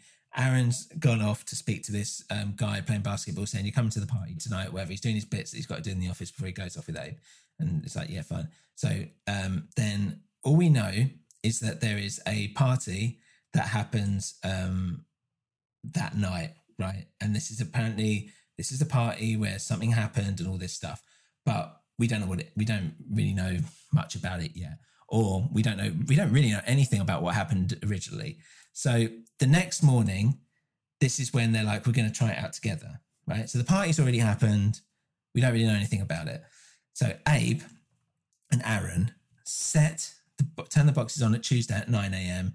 And then that's when they go to the hotel for the first time together. They're pissing about and they come back and they get out of the box. And now we've got Aaron 1 and Abe 2. Right, if that makes sense. So whilst their other versions, their older versions, are holed up in the hotel, they play the stocks game and they're like, okay, cool. We've made some money off the stocks. This works. Brilliant. Now, the problem is that, and this is what we don't see to the end, when they have carried on their life, so their doubles have now gone in the box and now there's only them left, which is Aaron 1 and Abe 2. This is where Aaron has found the failsafe box and he's like, okay, what the hell is this? I need to go back in time to basically do something at this party, right? So I think the issue here is that I was thinking, is it because it doesn't even make sense. I was thinking, is it something that's happened at the party? Or is it that he wants to impress this guy to get the investment? or something. So he wants to do something at the party. But you're not really ever quite sure why he really wants to travel all the way back to do that day again, unless it has something to do with that party that happens that evening. So now Aaron 2 has gone back in time to 5 a.m. on Monday, right? So he gets out at 5 a.m. and he's brought back with him 2 failsafes. So now he's used that failsafe. So now he's replaced Abe's original one, with that one, and he's also got the other one. So he's got 2. So he switches those on because you have to. And switches the original failsafe off. Yeah, the original failsafe is used because he's been in it and he's used it for himself. So that's redundant now, basically. But he's still got these 2, and who knows who the fuck's going to pop out. So Aaron 2 then goes, now there's 2 Aarons, right? So now, because he's gone that far back on the Monday, he needs to replace himself. So he goes back to his home where Aaron 0, who's just doesn't even know what the fuck is going on, is basically gets beaten up. No, he doesn't get beaten up. Sorry, I think they inject the milk or whatever it is. Yeah, inject something in the milk. That's right. And he gets carried off to the attic. Yeah. Which comes into play later. So he's in the attic. Meanwhile, Aaron 2 takes the place of who we thought was Aaron 0, but it's not. So he's got the little earpiece in, and what he's doing is he's actually recording the conversation, I believe. Yeah. That he's having with Abe 1, who we saw. So I think the presumption is that this version of events is the one that we have just seen. So we never saw Aaron 0 do any of this, basically, I think. So Abe and Aaron have their little chat and all this stuff. Everything happens as we've seen it in the film, but Aaron has now done something at the party that is like heroic. So Aaron 2 and Abe 1 then go into their boxes, do what they were doing on the Tuesday normally, but now they've basically changed into Aaron 3 and Abe 2. So at this point, Aaron is like he's gone back in time like about 3 times or whatever I've just said. So he goes off and lives his life. And then this is when he's a bit like, yeah, I'd really love to like punch our old boss in the face. And they're like, can't do that. Like, it's going to fuck with time or whatever. And this is where I think he's thinking, I've already fucked with time. Like I fucked with it. So maybe I do want to kind of do that. And that's why I think he's so blasé going forward, is because now he's already made the choice by shutting his original self in the attic that he's kind of already fucked around with stuff. And you'll notice that there's a scene where they're like, she's like, honey, have you called the exterminator for those rats upstairs? He's like, oh, they're like birds. You don't want some dead birds. It's like, oh, she thinks there's rats upstairs. It's not rats. It's him. It's his original self up there, probably dying and just trying to get out. And for me, like when I realized that, and when I read about it afterwards as well, because I had to redo all this stuff after I watched it, I hadn't seen it in so long, I was like, that is horrific. That is horrible. And again, it's kind of that weird, selfish nature about it all. And it also reminded me, talk about Christopher Nolan, did you ever see The Prestige? Yeah. So you remember, like, and this is a spoiler for The Prestige, basically like Christian Bale versus Hugh Jackman, who's the best magician. Christian Bale's big secret is that he's got, because they do a teleportation thing, and the whole thing is that he's actually got a twin. And that's the trick, is that it's not that he's actually teleporting himself, it's that he's had a secret twin for all this time, and this was their big trick that they revealed. Hugh Jackman thinks there's some kind of science behind it, and he's able to duplicate himself, but it means that every time he duplicates himself, one of him has to die and drown. And he never knows which one he's going to be. And that always stuck with me. And it's kind of the same here, where it's like 2 of us exist, one has to go. Like there can be only one, to quote Highlander. So now we head into Wednesday, right? So they've 9 a.m. again, they've set the box. This is coming routine now. So Aaron 3, Abe 2, stowaway. And this is when I believe, is it a phone call now? I can't remember. Oh no, maybe it's not the phone call now. But so yeah, Aaron 4 and Abe 3 get out, and at 3 o'clock, and then at the evening, they go into Thursday. So that day was pretty non-eventful. And then it's Thursday. They switch the machines at 9 a.m. That's when they got into hiding. And then that's when Aaron gets the phone call. Aaron 4, Abe 3, they're in the hotel room, gets the phone call. That's when, as we're saying, like things are starting to get a bit fucked up. So anyway, he's like, okay, just whatever, just don't bring your phone back. So they go back in time and they become Aaron 5 and Abe 4. They do the stock market thing. Aaron gets the phone call. So he's like, ooh, fuck. Okay, that's bad. But okay, well, whatever. So then we get into Friday, early Friday morning. And this is when Abe gets woken up by those kids. And he's like, okay, yeah, cool. So we have this whole event that I've already spoken about where they see Granger, whatever his name is. And they're like, and they're like, oh man, I think he's been traveling through time. So that's when, as I said, Abe gets into what he believes is his original failsafe box, even though it's not. And he travels back in time because he's like, I'm going to stop this all. Put this right. Yeah, put this right, basically. Aaron also goes back because he thinks I need to sort out whatever happened at this party. So Aaron gets up and he's like Aaron 6. He goes, and this is where it gets fucking weird. Aaron 6 goes to where Aaron 2 had just put Aaron 0 in the attic. So Aaron 0 is in the attic. Aaron 2 is now ready to do the day that we've just seen, this fake Monday with the earpiece in. And Aaron 6 is they have a fight, apparently, though you don't really see it. Between Aaron 6 and Aaron 2. And then they sit down and they talk about it. And basically they come to the decision that Aaron 6 is more invested in the plan or whatever, or knows so much. And Aaron 2 is just like, okay, well, I guess I'll go then. So then this Aaron 2 that we have in theory just seen disappears and just leaves. Never, I guess, to be seen from again. I think the idea is that the narration that we're hearing is what Aaron 2 is leaving for Aaron 6, because he's like, I've recorded the conversations and all this stuff. So now you can hear exactly everything that's been said, which makes sense for later. So Aaron 5 has now gone out of his failsafe. He has locked up basically Abe 0. He's knocked him out with gas and locked him in the bathroom or something like that. So now he's taking his place. So now Abe, trying to keep some form of symmetry still, goes to meet Aaron. But Aaron is now Aaron 6, not Aaron 0, which is what Abe is going to presume.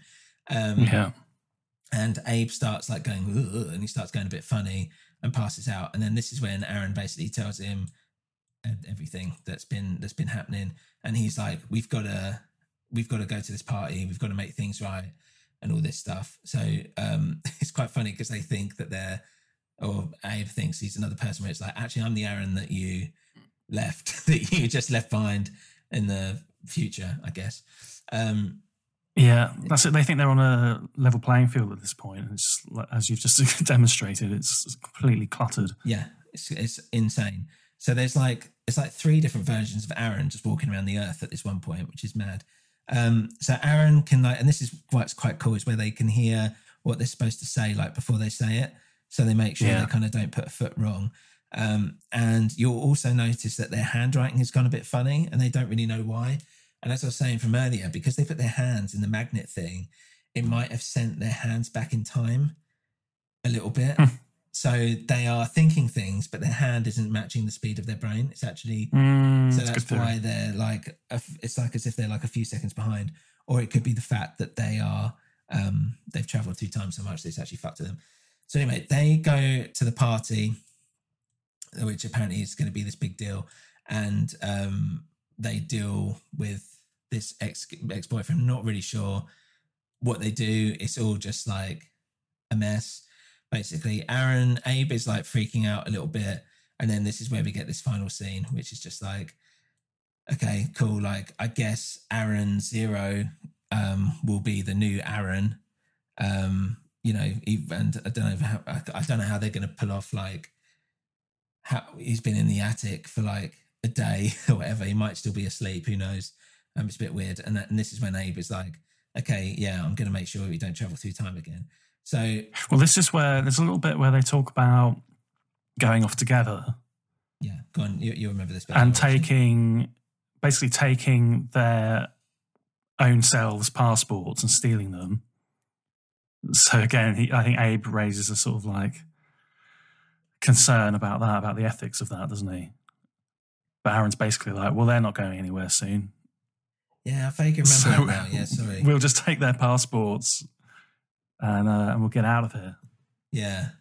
So I thought that was, again, that's like a nice little bit in the end, just to, if you haven't digested everything that you've just said, it's just a little reminder that there are multiple versions here at the end, but they see themselves as the dominant versions. Mm. And they're not, well, Aaron isn't worried about tampering, I suppose, with their lives. Whereas this is it now. The contrast is like Abe's like, that's not okay. And pack it in. Yeah, exactly. But obviously, he does take his passport. Aaron takes the other Aaron's passport, I guess, to get to... Yes, well, all we get told is that it's probably in some foreign land. Yeah, exactly. And that's it. I think we did as good a job as we probably could in that. It's a relatively like short film. It's I think it's an hour and 15 minutes or so. Yeah, it's not a long film. And yeah, I genuinely like. I know you said you didn't really like it, but I was in love, I guess, with the idea of it being a puzzle and trying to figure it out. And I know like a lot of films have done that better as well.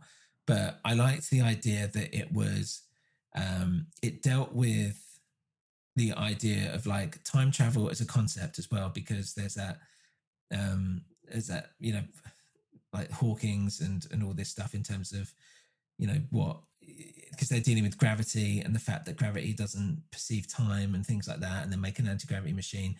So the science of it, even though it's obviously very rudimentary and still science fiction, but there's a quite heavy emphasis on the science part. And I quite liked that, just that idea. I like the fact that it's like dirty and grubby and it's not some kind of like swish, like, oh, it's like a futuristic watch that will send me through time or something like that. This feels like industrial and horrible or whatever. I liked how, it wasn't afraid to just, you know, take a very bold step into trying to confuse the audience. And basically, the fact that they have, you know, they've tried to make it like, when you start fucking with time, it becomes a mess. And we're not going to try and shy away from that because this is what it could be. But it also questions everything that you've seen up to that point, and after that point, once you figure it out, I guess. And where, you know, you don't know what version of the timeline you've seen at any point, really. You're not really quite sure, or you're not even sure what the definitive timeline is, or even if there is one. And I just like that idea of like, and that's why I quite like time travel stuff generally sometimes. Is it because it opens up the perceptions of reality a little bit and makes you question what is real, what can be real, and how easily, in theory, that could be like twisted, and things like that. I don't know. Just it does like it is convoluted, and I guess like purposefully convoluted. But I like that it drops enough hints that you can probably try and figure it out if you really sat down with it, which is what I did. Yeah, there you go. That's it. You have to be engaged with the idea of solving that puzzle, I think, to really enjoy the film. Because otherwise, if you just sort of step back and sort of, you know, gloss over some of that specific detail, like I said, you've actually got quite a simple story. A bunch of guys come up with an invention. They get a bit greedy, start using it, it goes wrong, and then it's like, are we going to be able to put it right? And there's not much more to it than that, really. You know, there's no, I don't think, exploration really of too much in terms of like character or theme. So really, I think it is, are you going to buy into some of the stylistic decisions? And are you going to go away and really think about that detail? Yeah, you really have to be into like calculus and solving problems. Yeah. If you like Rubik's Cubes, maybe you'll enjoy this film. Otherwise, if you want to see a good time travel film, pass on this and just go and watch Bill and Ted's Excellent Adventure. The one thing I like, I mean, yeah, and Bill and Ted does this as well, but the one thing I like about it, and the fact that this is like a serious time travel thing, is that it takes a very bold stand on the idea of a paradox. So where like you think of, for instance, Terminator 2 or whatever, let's do the original Terminator, which is like all this stuff was supposed to happen. There is no paradox. It was always going to be Michael Biehn was always going to be John Thingy's dad. Blah, blah, blah. It all had to happen, has happened, and has already happened, will happen. Whereas with this, it takes and he even says it at one point where it's like they talk about the paradox, and he's like, and they say about the whole like, oh, you kill your own grandfather, will you be born or whatever? And he's like, I don't buy into that. Like, it just is. It is what it is. Like, the reality is what it is. And if you went back and did it, then, you know, I don't think you would cease to exist because that all had to happen.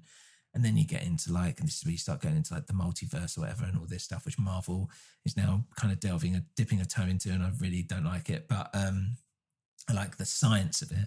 I don't like it when it's applied to something like Marvel, where it's like, we can just bring characters back to life and do whatever we want because it's a multiverse, so who cares?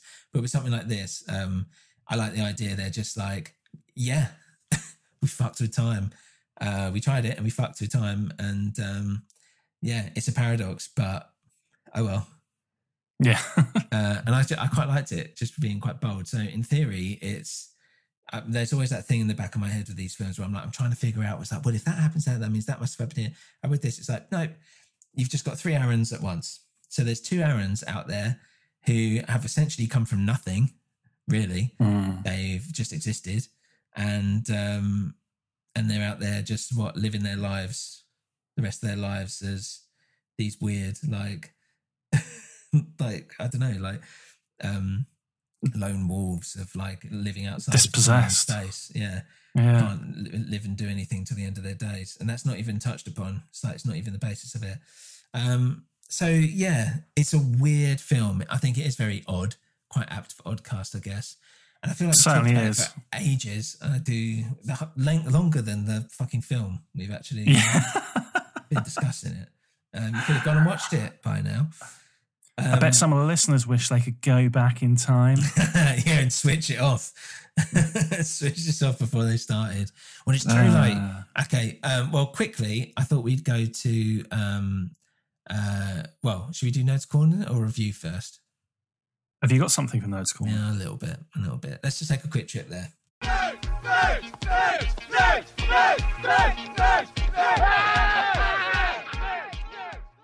So, Dan, Nerds Corner, I kind of touched upon all the nerdy bits. I was thinking about maybe going into the element of time travel a little bit and talking about, I think it's called the Feynman diagram, which is essentially talking about like a space where something to do with like positive electrons and positrons or whatever, and there being a space, and then to do with quarks and all this stuff.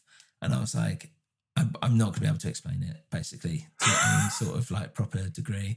And I like to think that, you know, I do know a bit of like astrophysics and time and space, but I was like, there is zero, but like no one's going to get any fun out of this.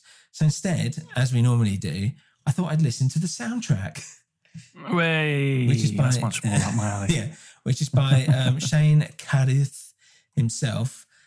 Should say he basically played a little bit of piano when he was a kid, and that was it. So he's I thought it was quite bold to think that, you know, you might as well just do the whole thing yourself. And I honestly really like it.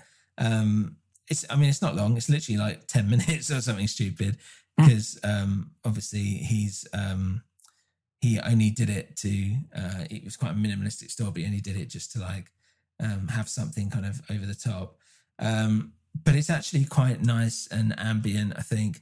He does a much better job, if you ask me, on Upstream Colour, which he also did the thing for. And that feels a little bit more modern. Whereas with this, it's more like plinky plonky kind of piano and some like nice ambient noises.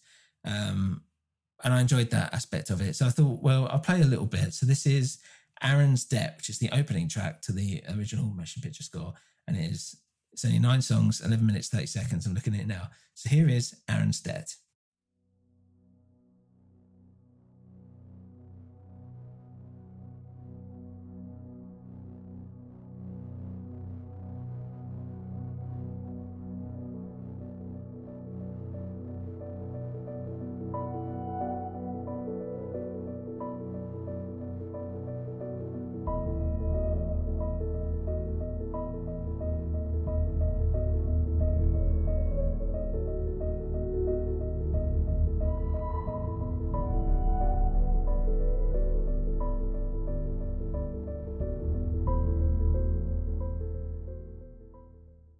Oh, that was lovely. Lovely and relaxing.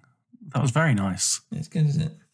Yeah. I've got to say, the music didn't make a big impression on me when I was watching it. It's hardly in it. I mean, that's quite a good thing in a way, because it's not, obtrusive. Yeah.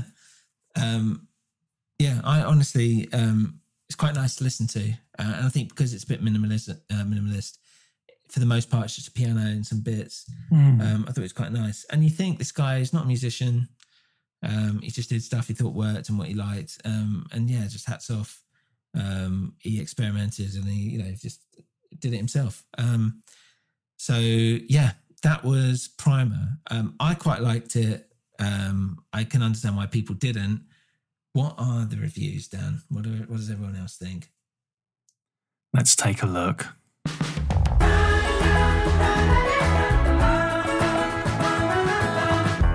I hate it. I'm not going to go to any professional reviews, of course. Of course. We could do that, but it's boring. Yeah. Here's a positive one that I thought made a few good points. A film for the days when science fiction was about wrestling with ideas. Yeah. It's a nice way of putting it. So this guy summed up the sort of plot a little bit, but let's get to the meat of it. Science fiction in the cinema has largely been dominated by the visual impact. And so this, Primer, is a welcome, for some, return to the world of ideas. This is not an easy ride entertainment film, but one where you have to concentrate to keep up, working out the logical implications of what's happening. If made on the scale of Men in Black or The Matrix, it would descend to the level of spoof. As it is, we follow the two main characters, knowing that their actions are having momentous effects on the world around them and on themselves.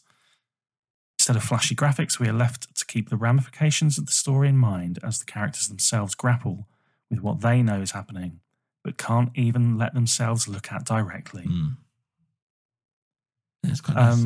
It's true. Yeah, I thought it was true, and I was amused by the thought of like a big budget Hollywood blockbuster remake of the film in the mold of The Matrix. Yeah, be very Aaron, no. Yeah, exactly. Yeah, I'll do it, man. I'm gonna step in. No, don't do it. Just bullets flying in and out of this fucking little tiny. It's like a safe or something. It feels like. I mean, that's the thing with these boxes as well. It's like you've got the box on the cover. We should talk about the cover actually, because the cover makes it look a bit like a horror film or something, which I always found quite interesting. But the actual boxes that they use, I mean, that's just at the beginning. The actual boxes they use are more. They look like, I don't know, what they look like fucking freezers or something like that. Yeah, it looks like an old water tank that you'd find in the attic. Yeah, it's really weird, and obviously that's less visually interesting. But I saw that image and I did think, oh, that is, not in any way the film I've just seen. It does definitely look like a creepy sci-fi horror. Like you think something's going to come out of there, an alien from another dimension or something, you know? Yeah, for sure. Okay, well, that was a good one. That's a good review. Any other decent ones? Yeah, I mean, despite having quite a decent score, I think it's got like 6.9 average on IMDb. The reviews are like there's an absolute cascade of 1-star reviews. So hit me. Let's go for this one. 1 star out of 10. Insulting drudgery. Primer is often praised for its clever, convoluted plot that you'll have to watch several times to truly figure out. This is a myth, since if you pay close attention and ignore the film's many irrelevant details and scenes, the plot is a pretty simple tale of a guy going back in time, making a mistake, going back again to fix that mistake. The film is hard to follow, not because of any clever or deep writing, but instead because the editing is utterly terrible. What was the mistake? We don't know. I suppose the party. Like, or doing it in the first place, I suppose. Well, yeah, but maybe he's talking about Abe. There did seem to be, from these comments that I read, a sort of understanding that this film is sort of more told from Abe's perspective. if you follow it, well, it's weird. It's like the first half, Abe's kind of the protagonist, and the second half, Aaron feels more like the protagonist. Yeah, that's true. They sort of flip, don't they, actually? Because Abe starts off as the guy who's like driving everything. Yeah. And then Aaron becomes the monster. Anyway, that's my comment, not the comment of Mr. Insulting Drudgery. Let me go back to what he's got to say. Yeah, the film is hard to follow, not because of any clever or deep writing, but instead because the editing is utterly terrible. The characters spout technical jargon for too long without serving the plot or theme. And a couple of scenes are incomprehensible because of bad lighting, awkward cutting, poor staging, and lousy sound quality. I do agree with that last point. I did really struggle at some points to even hear some of that muffled dialogue. I suppose a lot of it isn't essential. Yeah. But it's a bit like a bit of a pain when you're trying to really watch it. Yeah, I see that. It's not. There's just a lack of clarity, I guess, or whatever, however you want to call it. It just feel a bit muffled sometimes, especially towards the end, because you're just a bit like, I don't really understand what's happening, and it does feel a bit like mumblecore or something like that. All the dialogue is dry and dull, never giving us the slightest reason to care about any of the characters. Primer won't stir any emotions in you. It won't inspire your imagination. It won't make you reflect on life, and it won't even make you uncomfortable. Its storytelling style is woefully incompetent and would be better suited to instructional pamphlets. And what? I wouldn't say I would agree with that, I'm afraid. I don't think that's necessarily true. And I think the fact that, as well as Shane, what's his name, said, and as you hinted at, what you said earlier, he didn't want it to be too dramatic. He wanted it to be like normal and all this stuff. And I think it definitely comes across that way, especially with Abe, because Aaron isn't even an actor. He's just played it himself, but he does come across, I think part of it maybe has to do with his character, as in his own character. He comes across as a little bit like, not sleazy, but like a bit of a chancer, or so, I don't know, not a chancer because he does work for it, but just there's something like off about him. And it might be the bad acting, but also it's to do with the fact that throughout the whole thing, you know, he's kind of the bad guy in a weird way, even though they're both bad. But yeah, the fact that there's something a little bit off, I think the fact that he's not an actor plays into that more. Does that make sense? It might just be something I'm just picking up, you know, which doesn't exist. But I don't know. I think there's something in that. Maybe. Here's another one. I'm just going to read the headline. Yeah. A confidence trickster slyly delivers a movie so incomprehensible that geeks fall in love with the notion of understanding it. Yeah. A badge of honor of sorts. Yeah. It's true. It's me. I mean, you don't have to read the rest of it. It's going to be a description of me, isn't it? It's about, Jesus Christ, the guy's written broadsheet essay. All right, give me the highlights. Oh, man. It was seriously long. I think that was it. That was kind of the point. Let's just leave it at the headline then. Even this guy, I love movies about time paradoxes, but this one just left me confused. Because a lot of people angry that it seems to have done quite well when it was first screened. Yeah. Well, that was it. So I guess, I don't know if we even talked about it, but yeah, he literally, like, when it's finished, he paid the $50 and put it into Sundance, and it won like Best Drama or something. And it beat a lot of the darlings at the time, like Napoleon Dynamite and all this. Nice. And it did really well. And yeah, it took a while, I think, for them to actually get it released properly. But yeah, that's how people knew about it. It's because it won bloody big Sundance Award, which is a big deal. Nice. Yeah. $50. Wow. Yeah. Well, the thing is, that's the thing. Like, I've put in films to film festivals and stuff before, and I would say half of my budgets, at least, have gone on to just entry costs. Just to put them in. Because, it's like some of them are free, some of them are expensive, like £100 or something. But yeah, normally you're spending like 30 to 50 quid a pop, and you're sending them to like, I don't know, you can send them to how many you like. There's loads out there, but you can send them to like 100.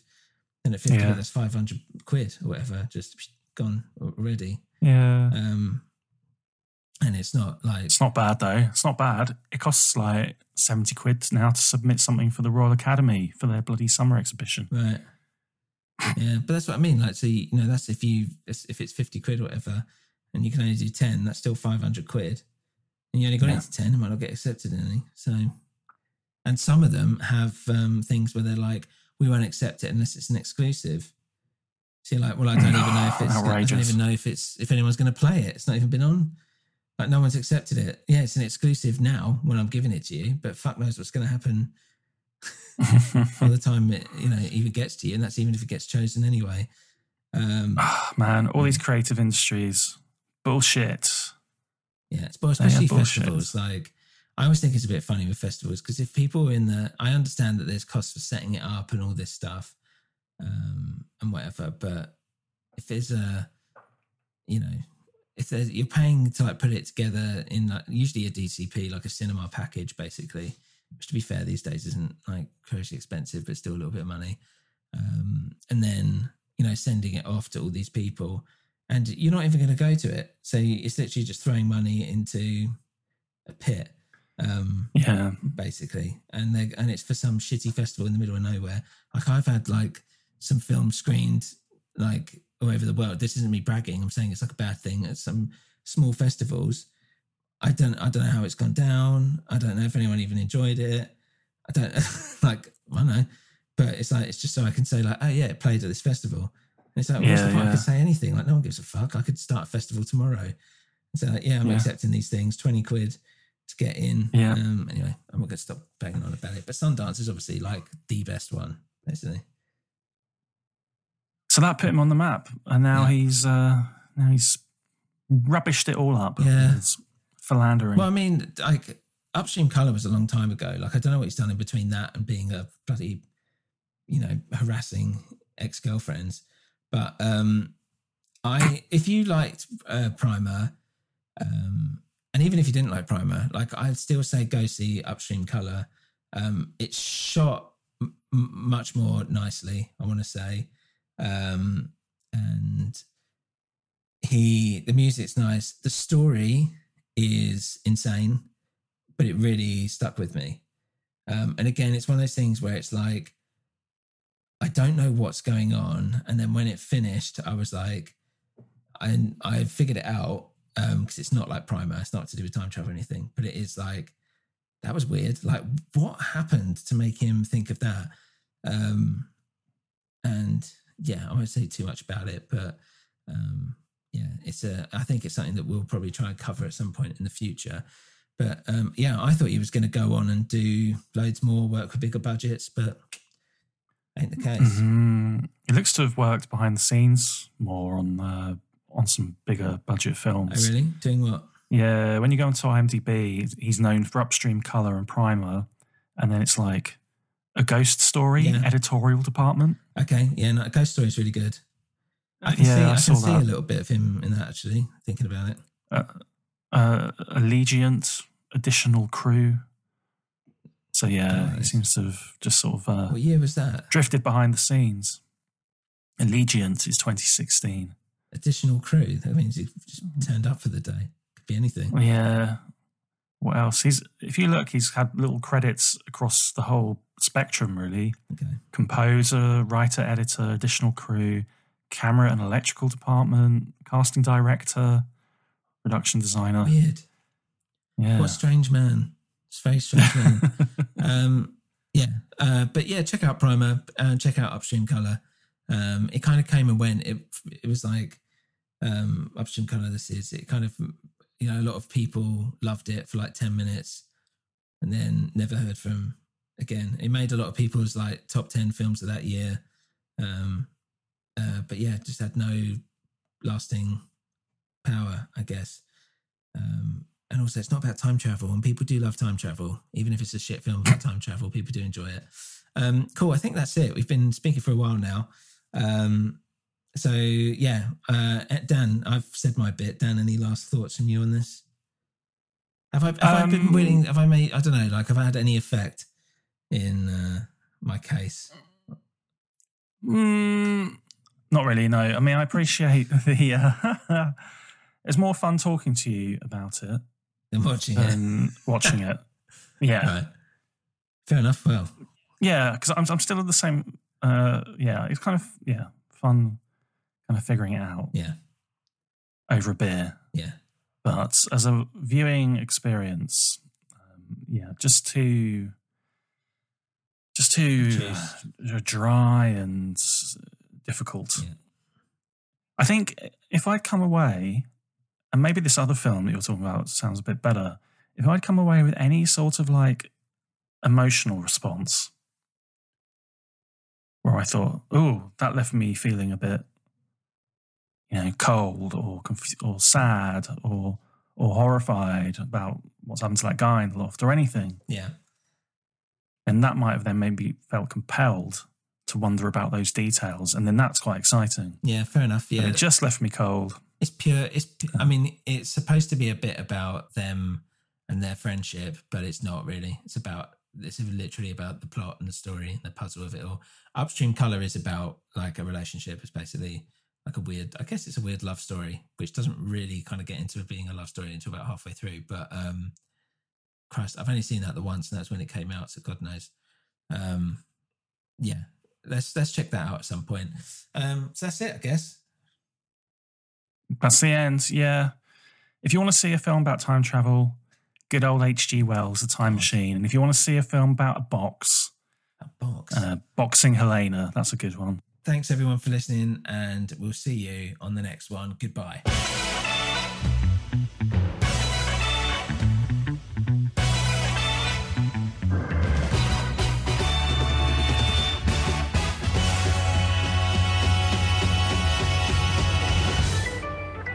Hey guys, thank you for listening to Oddcast Movies, Music and Gaming. If you want to get in touch with us or get a movie, album or game put on our list to discuss, then email us at oddcastoddballs@gmail.com or a newwinterpodcast@gmail.com. This is part of a New Winter Podcast network, so head on over to anewwinter.net to check out our other shows. You can also follow us on Instagram at anewwinter, Twitter at anewwinter, and you can head on over to our Patreon page, patreon.com/anewwinter. Thanks for listening, and see you again soon.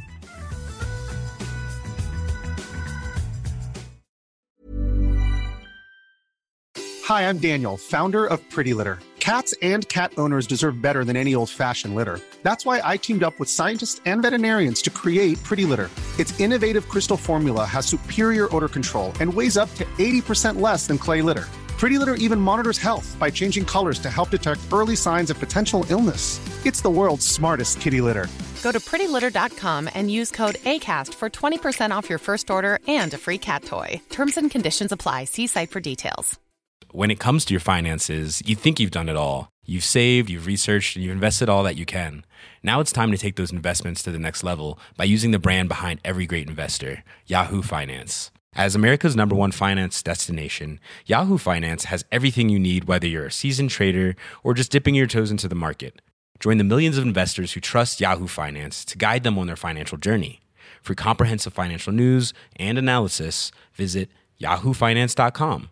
The #1 financial destination, yahoofinance.com.